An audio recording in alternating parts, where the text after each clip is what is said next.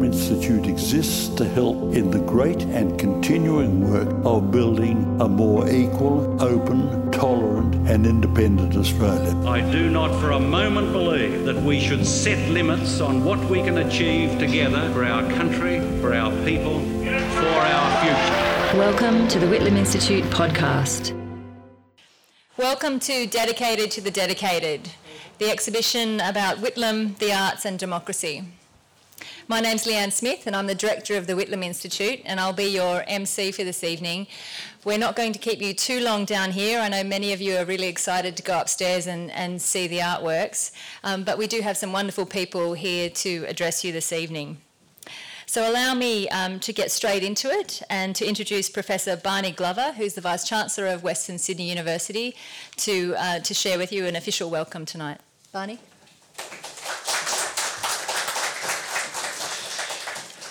Thank you, Leanne. Thank you very much. Welcome, everyone. It's wonderful to have so many people here for such a wonderful occasion. I'd like to begin by acknowledging the traditional owners of the land on which we're meeting this evening, the people of the Darug Nation, to acknowledge their elders past and present, and to give a particular welcome to anyone of Aboriginal or Torres Strait Islander descent who is with us, joining us this evening on this land. So thank you so much for coming. It is an exciting evening, and as Leanne said, I don't want to take you too long here before you get up and have a look at this wonderful exhibition that we'll talk more about in a moment.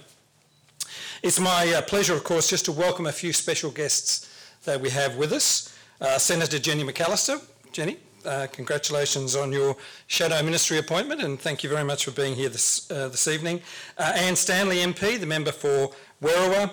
The Honourable Simon Crean, who's with us this evening, the Honourable Susan Ryan, members of the Whitlam family, including Tony Whitlam QC and Catherine Dovey and Kim Williams AM. The folio artists, of course, and their family, and a particular welcome to Bruce Petty, and Bruce is here at the back of the room. Wonderful to have Bruce with us, and members of the Coburn, Shaw, SHAW, Shaw, SHORE, Upward and Binder families who are here. It's great to have such famous families represented here this evening as part of this wonderful exhibition. Our Chancellor, Professor Peter Shergold AC, who's with us this evening. There are a number of members of the board of the Whitlam Institute here, Gabby Traynor, Patricia Amphlett, OAM as well, a number of distinguished fellow supporters and friends of the Whitlam Institute. In a moment you'll hear from Rex Irwin, one of our speakers, and of course from Professor Carrillo Gatner, AC. So an illustrious group, and if I've missed anyone, my apologies, but welcome to all, and particularly to our special guests. This exhibition that you're going to see in a few minutes, of course, is part of our university's 30-year celebrations. So it's an important event for us. The university created in 1989 and now 30 years of age, and of course it was Prime Minister Gough Whitlam, then the Leader of the Opposition in 1971, who made the comment that we needed a university in Western Sydney, and we certainly did. And in 2019, I'm sure he'd be proud of the university that we've become, and we're very proud of the Whitlam Institute, the Prime Ministerial Library, the Prime Ministerial Exhibition, and of course the Margaret Whitlam Galleries, and you'll see more of that in a moment. The arts, of course, are increasingly important to our university as they are to our region. We're at the moment in the process of developing an arts and culture decadal strategy for the university, and I know Dola Miralis is with us as well, and Dola is pulling together that strategy for us. And the Whitlam Institute and the Margaret Whitlam Galleries are a key part of that strategy. And this new exhibition featuring the first public display, as it does, of a very unique collection of artworks, as I'm sure you'll agree when you see them. The exhibition, of course, examines a key part of the Whitlam legacy, drawn from the Whitlam Prime Ministerial Collection held by the Institute, and in this case gifted from the family.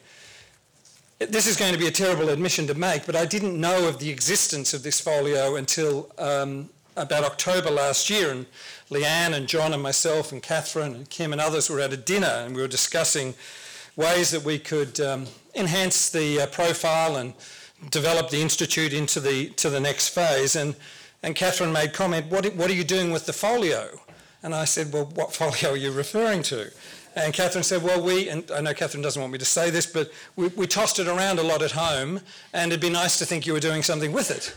The next day, we extracted it from the archives, where it's been beautifully looked after, but not necessarily put on public display. And the first time I saw it was an extraordinary moment with a very small group of people and a number of members of the board, and I think Leanne there with us at the time. And as you look through it, not having seen it and not realising just how significant this is in so many ways and in so many dimensions, it is quite extraordinary. And you'll see upstairs the wonderful way we've reproduced those key works from that collection as a tribute from those artists and their families to the great contribution of Gough and Margaret Whitlam to the arts. So I'm very pleased that we've found a way to bring this to light in a very public way, and I'm sure others will talk about how we'll make that even more prominent across Australia in the years to come. So I'm very proud of what we've been able to do.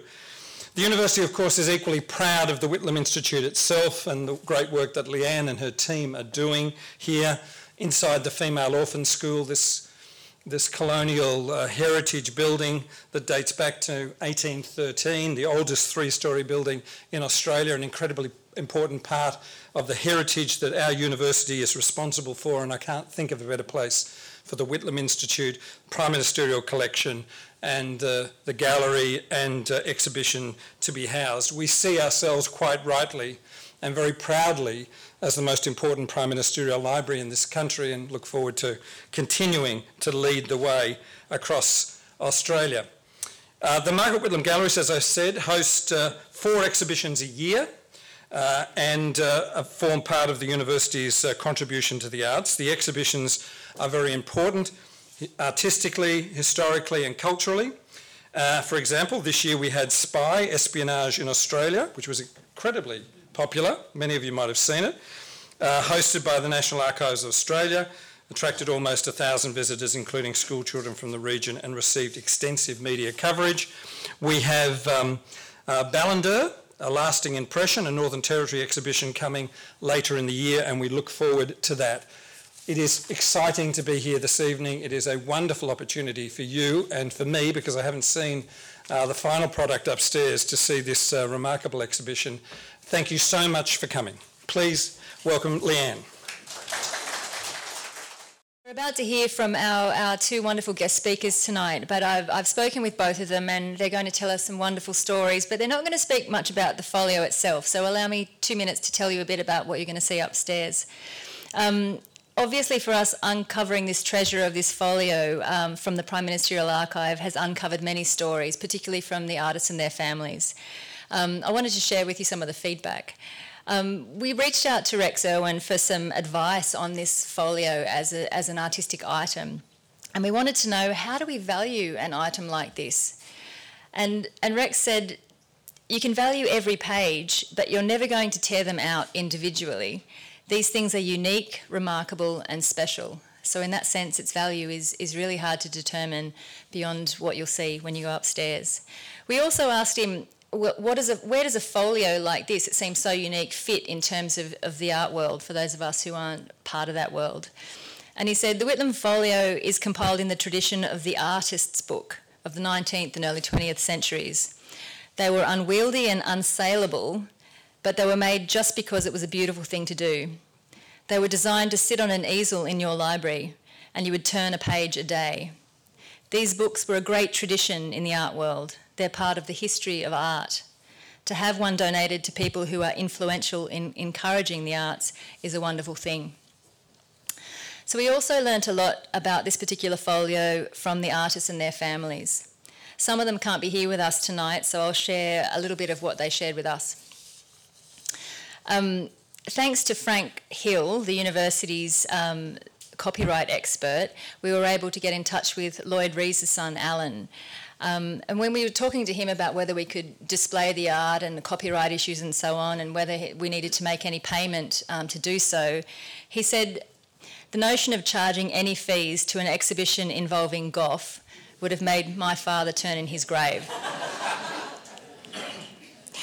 We also had some lovely conversations with Clem Millward, one of the artists who you'll see upstairs. And he shared with us that Roderick Shaw was the centre of the whole operation to produce the folio. He said he persisted with the project over several years, working away at it in his own time while juggling the demands of his business. Roderick Shaw's daughter, Chrissy, who was going to be here with us tonight but may not have made it just yet, agreed that she was very aware of Rod's obsession to get it all together to produce the folio. And finally, Clem also told us a little bit more about the Artists for Democracy event at Paddington in 1975, just 3 weeks after the dismissal. You'll see a poster for the event in the exhibition upstairs, which we've also drawn from the archive. And Clem said, "I was there. I shook the great man's hand. It was an artists' gathering and a tribute. It was also a highly emotional time just after he was deposed. There was a great deal of feeling in that room." I thought it was lovely to get those personal sentiments from some of the artists themselves. So with no further ado, I'm going to just give you a brief introduction to both of our speakers tonight, and they'll speak one after the other. Rex Irwin will speak with us first this evening. A little bit about Rex. He was born in Bombay in India, educated in England, and he worked in the wine trade in London. He arrived in Sydney on his 21st birthday in 1962. He worked in the wine trade for Douglas Lamb, sold encyclopedias door to door, and he said it was very important that I shared this with you, cleaned lavatories in the Sheraton Hotel. He worked for the Barry Stern Gallery in Paddington and also for the Sydney Morning Herald as a proofreader. He went back to London for a time, but returned to Sydney in 1967 to the Barry Stern Gallery. From 68 to 74, he was assistant to Frank McDonald at Clune Galleries in Macquarie Street. In 1975, he wasn't here with us, but he was living on the Greek island of Poros. He returned to Australia from 76 to 2014, he managed the Rex Irwin art dealership on Queen Street in Woollahra. From 2014 to 16, he was the director of the Olsen Irwin Gallery in Woollahra, and he retired to Kangaroo Valley in 2017. Carrillo Gantner is a Victorian cultural leader and philanthropist. His most well-known achievements lie in the area of founding theatres and theatre companies. He founded the Playbox Theatre in 1976, and in the late 1980s was the driving force for the building of the Malthouse Theatre Complex, which opened in 1990. He was president of the Myer Foundation from 2004 to 2010 and is currently chairman of the Sydney Myer Fund, the Myer family's two philanthropic arms. Carrillo worked for the Australian Foreign Affairs Department as cultural counsellor at the Australian Embassy in Beijing from 1985 to 87. He toured many companies from China and Japan to Australia, and with writer Rodney Hall was joint artistic director of the Four Winds Festival in Bermagui. His many appointments include President of the Victorian Arts Centre Trust, Chairman of the Melbourne International Arts Festival. He was Chairman of the Melbourne International Comedy Festival, Chair of the Performing Arts Board and a member of the Australia Council. He was a member of the Australian International Cultural Council for 3 years, and until 2002 he served for 3 years also as a member for the Cultural Network of the Australian National Commission for UNESCO. Without further ado, I'll invite Rex to come up and speak with you.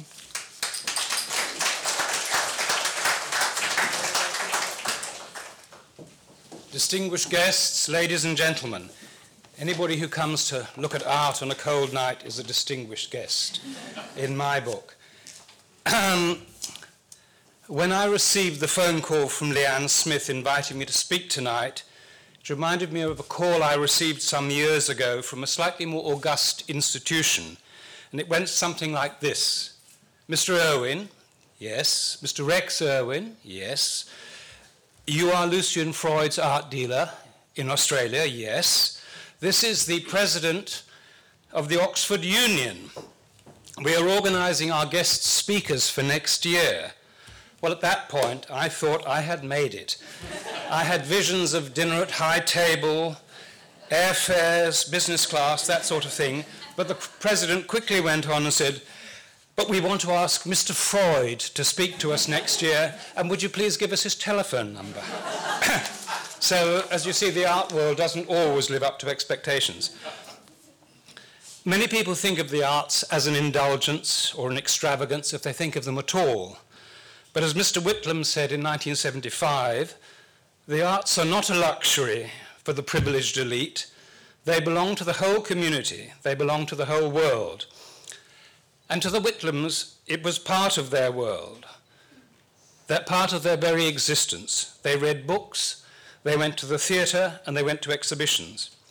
In fact, in 1971, we met at the opera. We were Tuesday subscribers when the opera was playing at the Elizabethan Theatre in Newtown.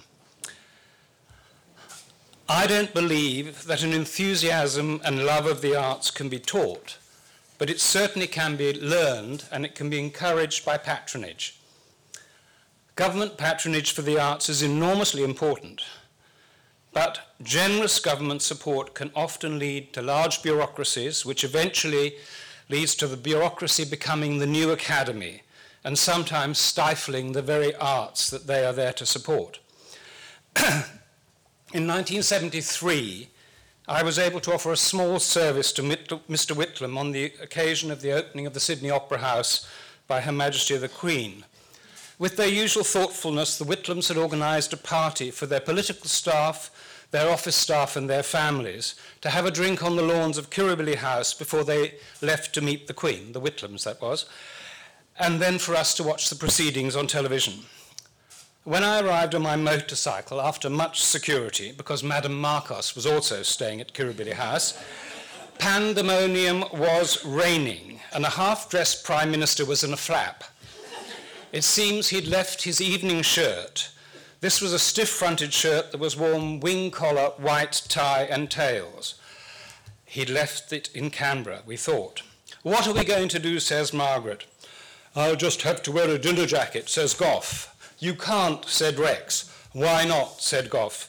I said, "Because you are a Labour Prime Minister and people will think it will be an international snub to the Queen."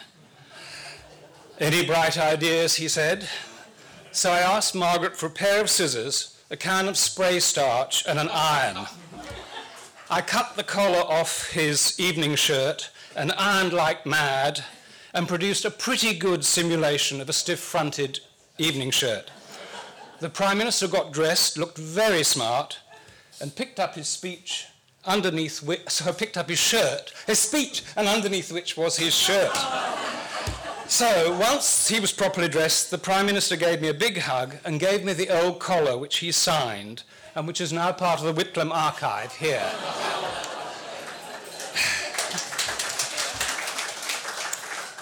When I was thinking about patrons of the past, 4 names came to mind: the Medici, Louis XIV, Napoleon, and Whitlam. Great leaders and great patrons of the arts.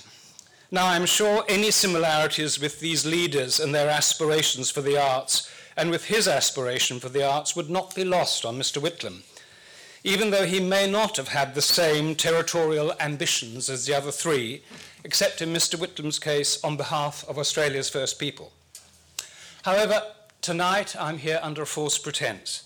I'm not going to talk about the Whitlam government and their support of the arts, but rather with my private friendship with the Whitlams, particularly with Margaret Whitlam, which included our mutual interest in the arts.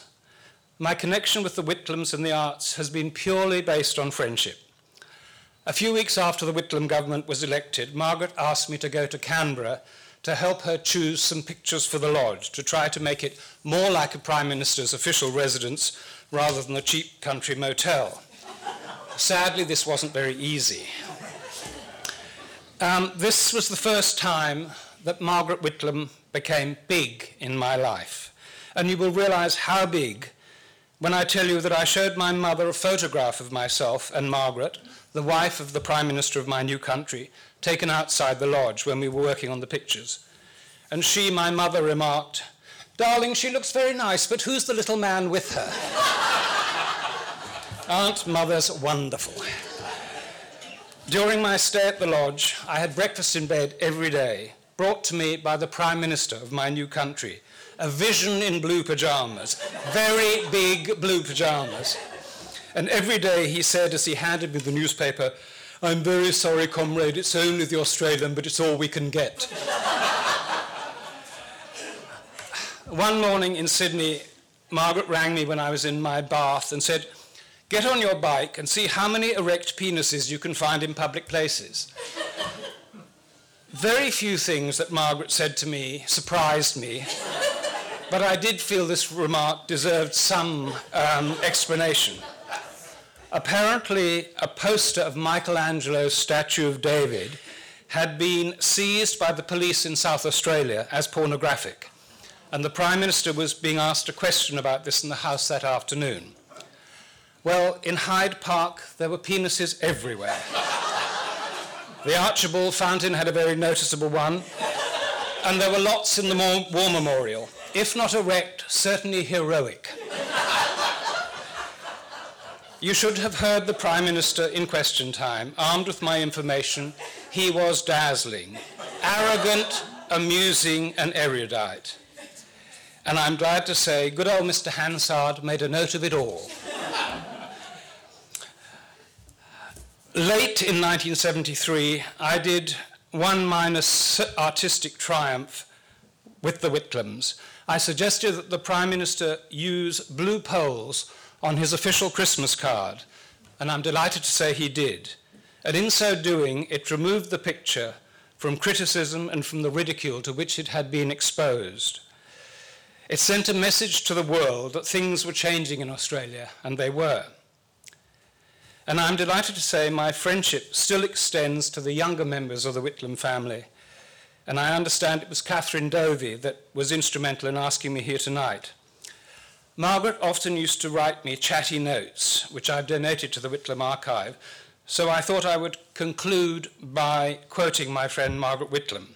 Quote, "I'm afraid I have to stop now as Catherine must be hungry and I have to feed her." Close quote. Aunt Mother's wonderful.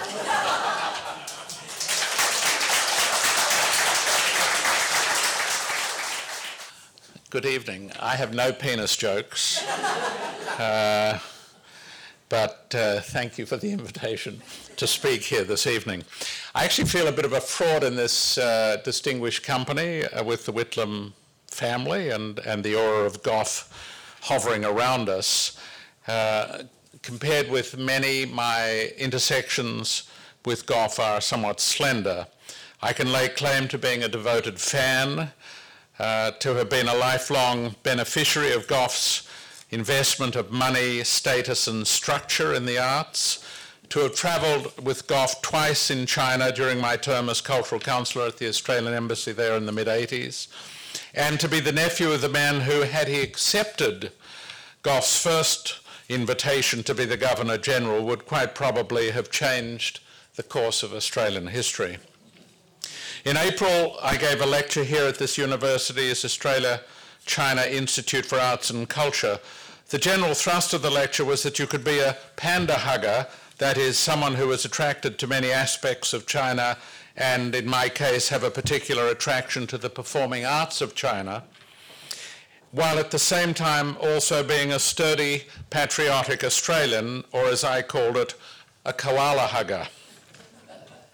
Almost like my professional life in the theatre, my lecture started with Gough because when I returned to Australia in 1969 after my graduate theatre studies at Stanford University to work at the Adelaide Festival, Gough was on the rise towards the Prime Ministership. Coming out of the hothouse liberalities and flower power of California during the Vietnam War, straight into the rather drab conformities of Adelaide, Gough seemed to me to be a figure of heroic proportions in every sense. A huge physical presence, of course, but more importantly, a man of enormous imagination, vivid intelligence, deep compassion, and utter charisma. And that was Gough's description. No. It's almost unkind to mention that the political comparator was William McMahon, a little man in every sphere where Gough was grand. I was first married in November 1972. My wedding then to a fellow drama student from my Stanford class took place in the garden of my grandmother's property in central Victoria. I used the occasion of my wedding speech to give a passionate rallying call for the election of Gough's Labor team. My grandmother loved me dearly, but this was too much for her very conservative bones, so she hopped into her car and drove back to Melbourne and missed most of the wedding. She was subsequently ambushed again by her eldest child, my uncle Ken Meyer, who with a group of prominent Australians from many different fields signed a famous letter just before the election saying it was time for a change of government and for the election of Gough. Being a very senior business leader at the time as chairman of the Meyer department store business, it was Ken Meyer's name that was trumpeted by the press as having turned against the Conservatives, the natural ally of business. As I said in my April letter, it was a truly exciting time to be young when Gough was finally elected in 1972 after the long years of Conservative political torpor in Australia. In his first week in office, when only he and the Treasurer Lance Barnard had been sworn into Cabinet, holding 27 ministries between them, Gough did three extraordinary things towards which the majority of young Australians like myself had been working for some years. He began the process towards recognition of the People's Republic of China. He ended conscription and withdrew Australian troops from the quagmire of the Vietnam War. Not a bad week's work. As the English poet William Wordsworth wrote in relation to the start of the French Revolution, "Bliss was it in that dawn to be alive, and to be young was very heaven." I was in fact working as the very first drama officer at the Australia Council in North Sydney at the time of Gough's election in early December 1972. I'd been in this role since July 1970 when I moved across from Adelaide to work with the Council at the invitation of the Council's founding executive officer, Dr. Jean Battersby. Everyone thinks that Gough established the Council, but in fact it's not so. It was initially legislated by the Liberal Prime Minister Harold Holt in 1967, just before he drowned in the wild surf near Portsea. Then in 1968, Holt's successor as Prime Minister, John Gorton, made it a division of the Department of Prime Minister and Cabinet, incorporating within the Council other government arts programs such as the Commonwealth Literary Fund and the Commonwealth Art Advisory Board. Gorton stepped down in 1971 when he suffered a humiliating tie with Billy McMahon in a confidence vote within the Liberal Party. In May 1971, Peter Howson was appointed as the minister responsible for the new Department of Aborigines, Environment and the Arts. The Council was part of this new department and new letterheads were printed for every branch until some wag promptly christened this the Department of Abo-Farts. Excuse me, but that was the times. So the names had to be shuffled quickly and we became the Department of the Environment, Aborigines and the Arts. Peter Howson felt this was a demotion from his previous role as Minister for Air under Menzies. He was expecting to be rewarded by McMahon for supporting him against Gorton, but after his appointment to the new ministry, he was reported publicly as commenting that the little bastard gave me trees, bungs, and poofters. As an aside, I note that I think it's very curious that the Liberals have never claimed credit for establishing the Council, but perhaps they were too embarrassed by the miserable status and support that they gave it at the beginning, a tradition which sadly continues to the present day. When I went to work at the Council, it had a staff of 7, and this number included Jean Battersby as the executive officer, a sole administrative officer, and myself as drama officer. The others were a project officer for music, for film, for dance, and for special projects. The chairman, of course, was Dr. Nugget Coombs, small in stature but a titan of the public service, who is said to have served under 7 Australian prime ministers, including Gough. To the great joy of artists and the great benefit of the country, what Gough did do in 1973 was to turn the Australia Council into a new statutory body, the Australia Council for the Arts, at arm's length from government interference and control, with the doubling of its budget in its first year and another 50% the next, and with artists at the centre of decision-making by being a majority on the various art form boards that made the grant decisions. So much good has flowed to Australia from this transformative act, this consummation devoutly to be wished, as Hamlet called it. The creation of the Aboriginal Arts Board, made up entirely of Indigenous artists, was especially noteworthy, not least because it led to a complete re-evaluation of Indigenous art and its elevation across the Australian community. I attribute my own interest in this area to the advocacy of Jennifer Isaacs, the first Aboriginal and Torres Strait Island arts officer at the new council, and of course to Nugget Coombs himself, who backed Jenny to travel the country, opening the first Indigenous art centres in remote Aboriginal communities across the north. My whole career in the performing arts grew from my experience of this exciting time and the resulting flowering of the Australian arts scene. I had a very privileged position with a ringside seat through my work at the council, through which Gough's democratic philosophy and financial largesse was delivered. I was able to travel the country meeting everyone who was anyone in the theatre scene of the day, devising programs to support them through company and project grants, and in states where professional theatre companies did not yet exist, like Queensland and South Australia, to assist in their creation. If the election of the Whitlam government was very heaven, the dismissal in 1975 was a sickening trauma inflicted on the body politic and felt by many of us not only as a national shame, but also as a deeply personal sorrow. The Whitlam government may have grown somewhat chaotic and been damaged by its economic management, but for so many young people like myself, it inspired an intensity of loyalty and almost a feeling of love. It seems to me that the passionate involvement of the young today in today's climate change debate is the first time since Gough that I've felt this same broad intensity of feeling among the young around a political issue. The Neanderthal forces of reaction against climate science could also be said to be reminiscent of the forces that pushed Gough out, but we won't go there tonight. My life in the theatre led me into a parallel universe of dealing with Asia, and most especially with China.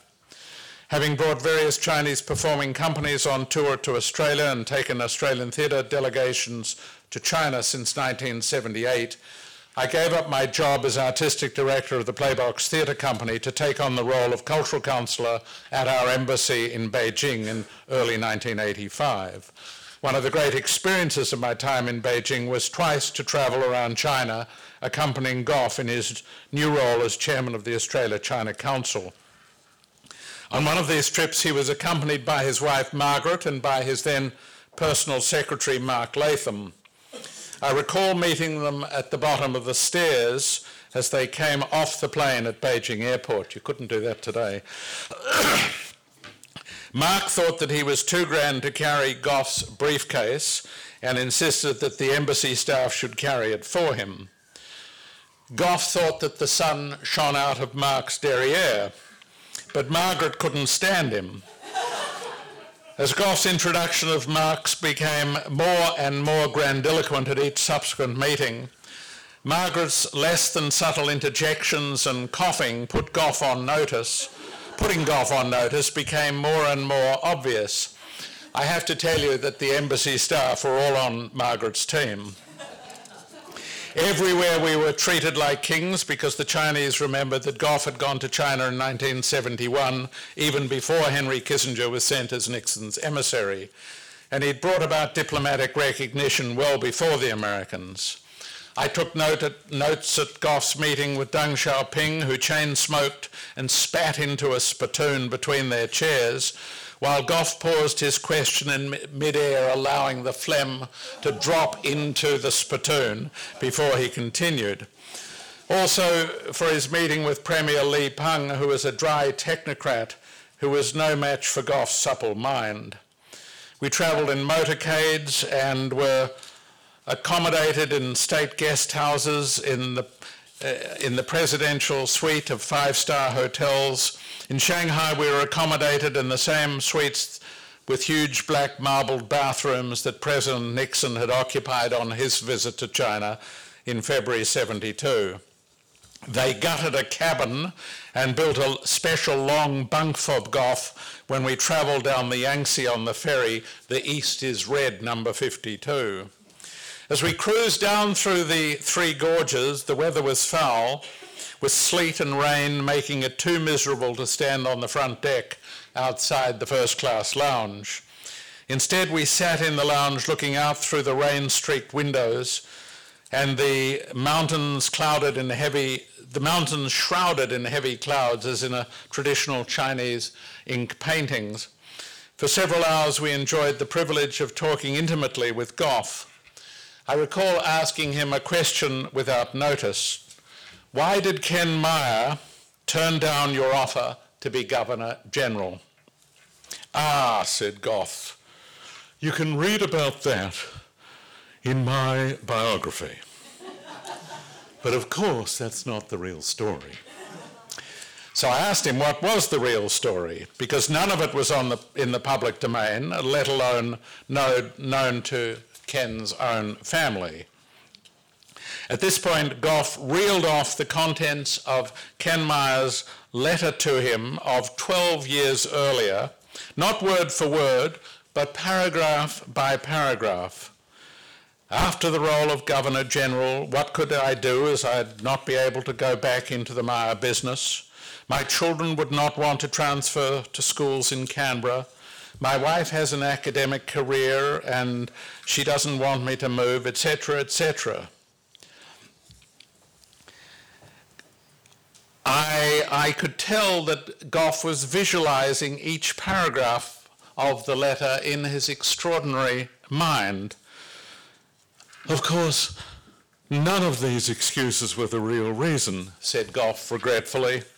The real reason was that he had started a relationship with a Japanese artist, Yasuko Hiraoka, and he didn't want this to be on the front page of every paper.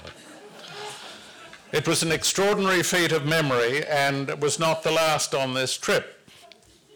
In Xi'an, our Chinese minders took us out to the south of the city to see the giant wild goose pagoda. The local guide told us proudly that this beautiful Buddhist shrine was built in 652 AD in the Tang dynasty under the reign of Emperor Gaozong.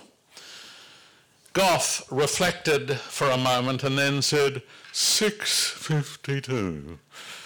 That was the year of the Battle of... And he reeled off the name of some obscure battle in the Arab-Byzantine War, which none of us had ever heard of, but we were certainly not going to contradict him because we knew he was very likely to be right. I'm going to cut a story now because I realize you're all standing, and you can read it in my lecture from the April lecture. About 8 years ago, I had a coffee with Jim Spiegelman, who'd been a friend when I lived in Sydney and worked at the Australia Council in the early 70s. At that time, Jim was Gough's personal secretary when he was leader of the opposition. In more recent years, of course, Jim had been Chief Justice of the New South Wales Supreme Court. I asked him how Gough was getting on in the Sydney nursing home where he was seeing out his last years. I recall Jim saying that Gough was losing it a bit, but was still quite remarkable. You have to remember, said Jim, that Gough has a lot more synapses to lose than most of us. There was another brief story from the nursing home that confirms this assessment. Gough was sitting in his wheelchair when a nurse saw one of his sons walking down the corridor to visit him. It might be you. "Here comes your son," said the nurse brightly. "How many sons do you have, Mr. Whitlam?" she asked. "Only 3, so far," he said.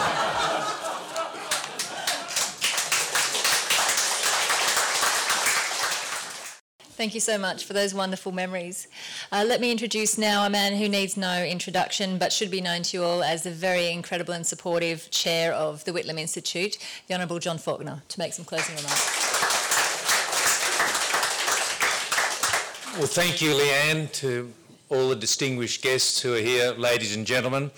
Let me also begin by acknowledging the traditional owners of this land and by paying my respects to their elders past and present.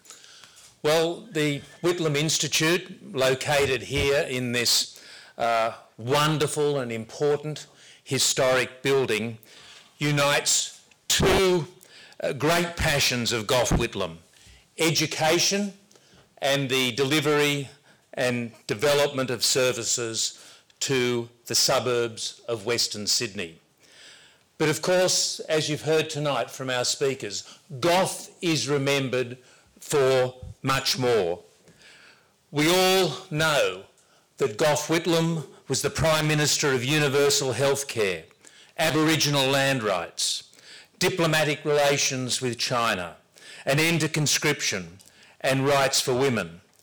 But on a night like this, as we open this exhibition, we should not forget his advocacy and commitment, often accompanied by absolutely howls of criticism, to a program for the arts and culture that united the practical and the romantic, the suburban and the international. He supported the arts and artists. And think of this. On the one hand, Gough Whitlam's vital and close engagement with Australian cultural life was a real passion. It was a passion that never waned. But on the other hand, in many ways, Gough was the first Prime Minister of the suburbs. He led Labor to victory on a platform that contained a great many prosaic commitments: transport, health, housing costs, education, telephone services, sewerage. And I hope that this event, this opening, will remind us that the life of the suburbs and the life of the mind are not inevitably separated.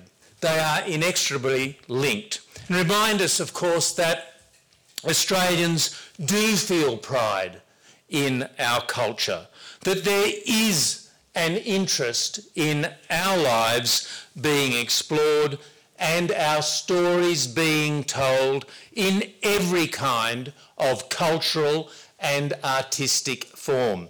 I hope that an event like tonight will remind us that over recent years we've not celebrated enough our national artistic and cultural life, which is such an important part of the generous, cosmopolitan, vital nation that we know Australia can be.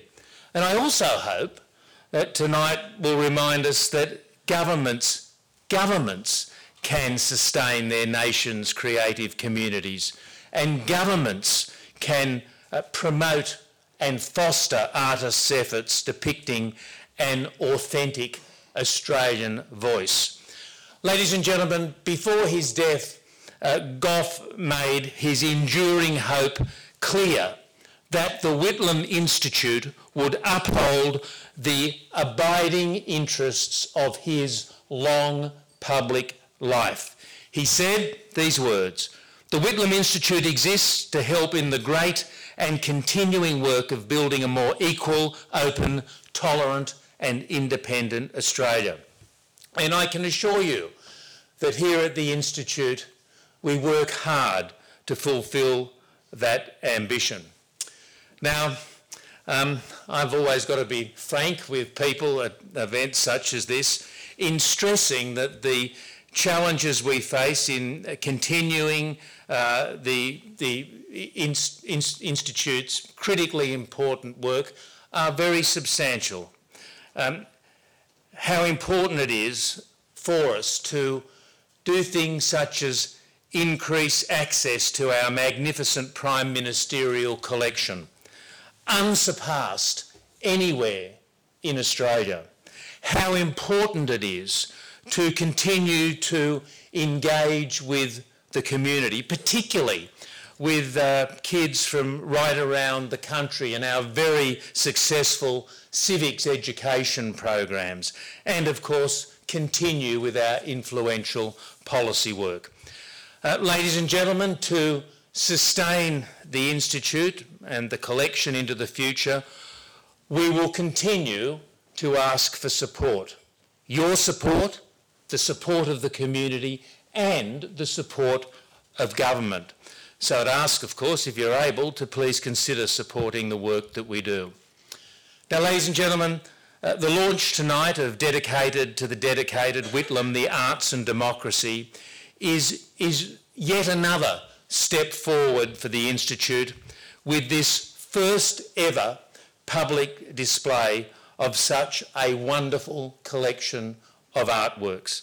As we've heard, this came about as a result of our Whitlam family board member, Catherine Dovey, just inquiring here at a discussion we were having, as Barney has mentioned, about the folio of artworks that were gifted by a grateful arts community to her parents way back then in 1979.